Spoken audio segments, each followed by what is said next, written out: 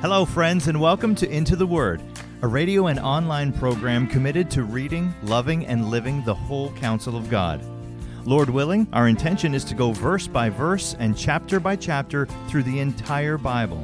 Here to continue that journey is our Bible teacher at Into the Word, Pastor Paul Carter. Your word is a lamp unto my feet. Hope you have your Bible open in front of you to Mark chapter 11. I mentioned yesterday that Jesus is now walking towards Jerusalem.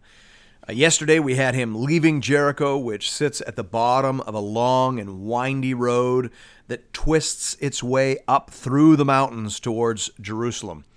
Jerusalem is a city on a hill. It's a city on several hills, actually. And so Jesus is now making his way up. He's almost certainly singing the Psalms of Ascent, Psalms 120 to 134, along with a great crowd of Galilean followers. And we pick up the story at verse 1.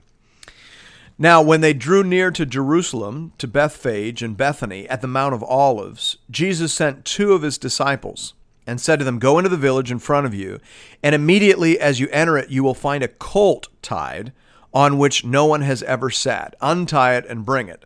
If anyone says to you, 'Why are you doing this?' say, 'The Lord has need of it, and will send it back here immediately.'" And they went away and found a colt tied at a door outside in the street, and they untied it. And some of those standing there said to him, "What are you doing untying the colt?" And they told him what Jesus had said, and they let them go. And they brought the colt to Jesus, and threw their cloaks on it, and he sat on it. And many spread their cloaks on the road, and others spread leafy branches that they had cut from the fields. And those who went before and those who followed were shouting, "Hosanna! Blessed is he who comes in the name of the Lord. Blessed is the coming kingdom of our father David. Hosanna in the highest." Now, this is quite obviously a form of political theater. Jesus could very easily have entered Jerusalem privately. And indeed, Jesus has been very concerned for privacy and secrecy. So far, throughout Mark's gospel, he's always been telling people, don't tell anybody what happened to you, right? There's the sense in which he's been keeping a secret of his identity. But now, all of a sudden, Jesus is engaging in a very public, very political act of theater. He has arranged for this colt, the colt of a donkey, to be waiting for him so that he can ride it into Jerusalem. Now, this is not an accident. Okay, Jesus is not tired here. Jesus has walked all over the countryside of Israel. He doesn't all of a sudden develop a fondness for donkey riding. This is theater. Jesus is intentionally fulfilling an Old Testament prophecy. The prophecy is from Zechariah chapter 9, verse 9 and 10, which says, "Rejoice greatly, O daughter of Zion. Shout aloud, O daughter of Jerusalem. Behold, your king is coming to you. Righteous and having salvation is he, humble and mounted on a donkey, on a colt, the foal of a donkey." All right, so as I said, this is theater. Jesus is declaring now that he is, in fact, the long-awaited Son of David. He is their king, and he has come to his capital city. The only question now is, how will he be received? We pick up the story in verse 11. "And he entered Jerusalem and went into the temple. And when he had looked around at everything, as it was already late, he went out to Bethany with the 12. On the following day, when they came from Bethany, he was hungry. And seeing in the distance a fig tree in leaf, he went to see if he could find anything on it. When he came to it, he found nothing but leaves, for it was not the season for figs. And he said to it, 'May no one eat figs from you again.' And his disciples heard it. And they came to Jerusalem, and he entered the temple and began to drive out those who sold and those who bought in the temple. And he overturned the tables of the money changers and the seats of those who sold pigeons, and he would not allow anyone to carry anything through the temple. And he was teaching them and saying to them, 'Is it not written, my house shall be called a house of prayer for all nations? But you have made it a den of robbers.' And the chief priests and the scribes heard it and were seeking a way to destroy him, for they feared him, because all the crowd was astonished at his teaching. And when evening came, they went out of the city.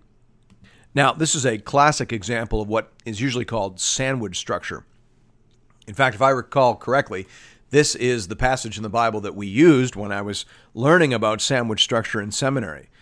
In sandwich structure, the author places one story inside of another so that the two stories can mutually interpret each other. Right? So think back to the story of the beheading of John the Baptist. Mark told that story inside the story of the mission of the 12 because he wanted us to see what will happen to John is what will happen to all those who follow Christ. The stories are mutually interpreting. So here, the story of the cursing of the fig tree is intended as a commentary on the temple. Jesus is saying that the entire temple complex, the entire religious system of Judaism, is like a barren fig tree. It promises relief for the weary traveler, but it consistently underdelivers. Now, in Jesus' day, fig trees were planted along all the pilgrim roads that led to Jerusalem to provide food for poor and weary travelers. They didn't have, Tim Hortons or Starbucks on the side of the highway. They had fig trees. By the way, they're still there in Israel. If you walk along the pilgrim roads, there are still tons of fig trees. And I don't know how long fig trees last. I'm not suggesting they're the same fig trees, but it certainly gives you an idea. And they were supposed to provide food for weary travelers, but this fig tree provided nothing. And Jesus is saying the temple is like that. It was supposed to be a place of prayer, of teaching, of hope for poor and weary travelers in this dry and dusty world, but instead it had become a den of robbers, a place of abuse, confusion, and deceit.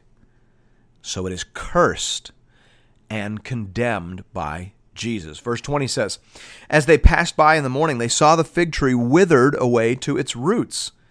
And Peter remembered and said to him, 'Rabbi, look, the fig tree that you cursed has withered.' And Jesus answered them, 'Have faith in God. Truly I say to you, whoever says to this mountain, 'Be taken up and thrown into the sea,' and does not doubt in his heart, but believes that what he says will come to pass, it will be done for him. Therefore I tell you, whatever you ask in prayer, believe that you have received it, and it will be yours. And whenever you stand praying, forgive, if you have anything against anyone, so that your Father also who is in heaven may forgive you your trespasses.'" So the fig tree has withered to the roots. Likewise, the temple will be destroyed, and not one stone will be left upon the other. That form of Yahweh worship will be totally eradicated. And so it was. Within 40 years of Jesus' pronouncement, made parabolically here, but then made very straightforwardly in Mark 13, the temple will have been destroyed and burned to the ground by the Romans. This is one of the most remarkable prophecies in all the Bible.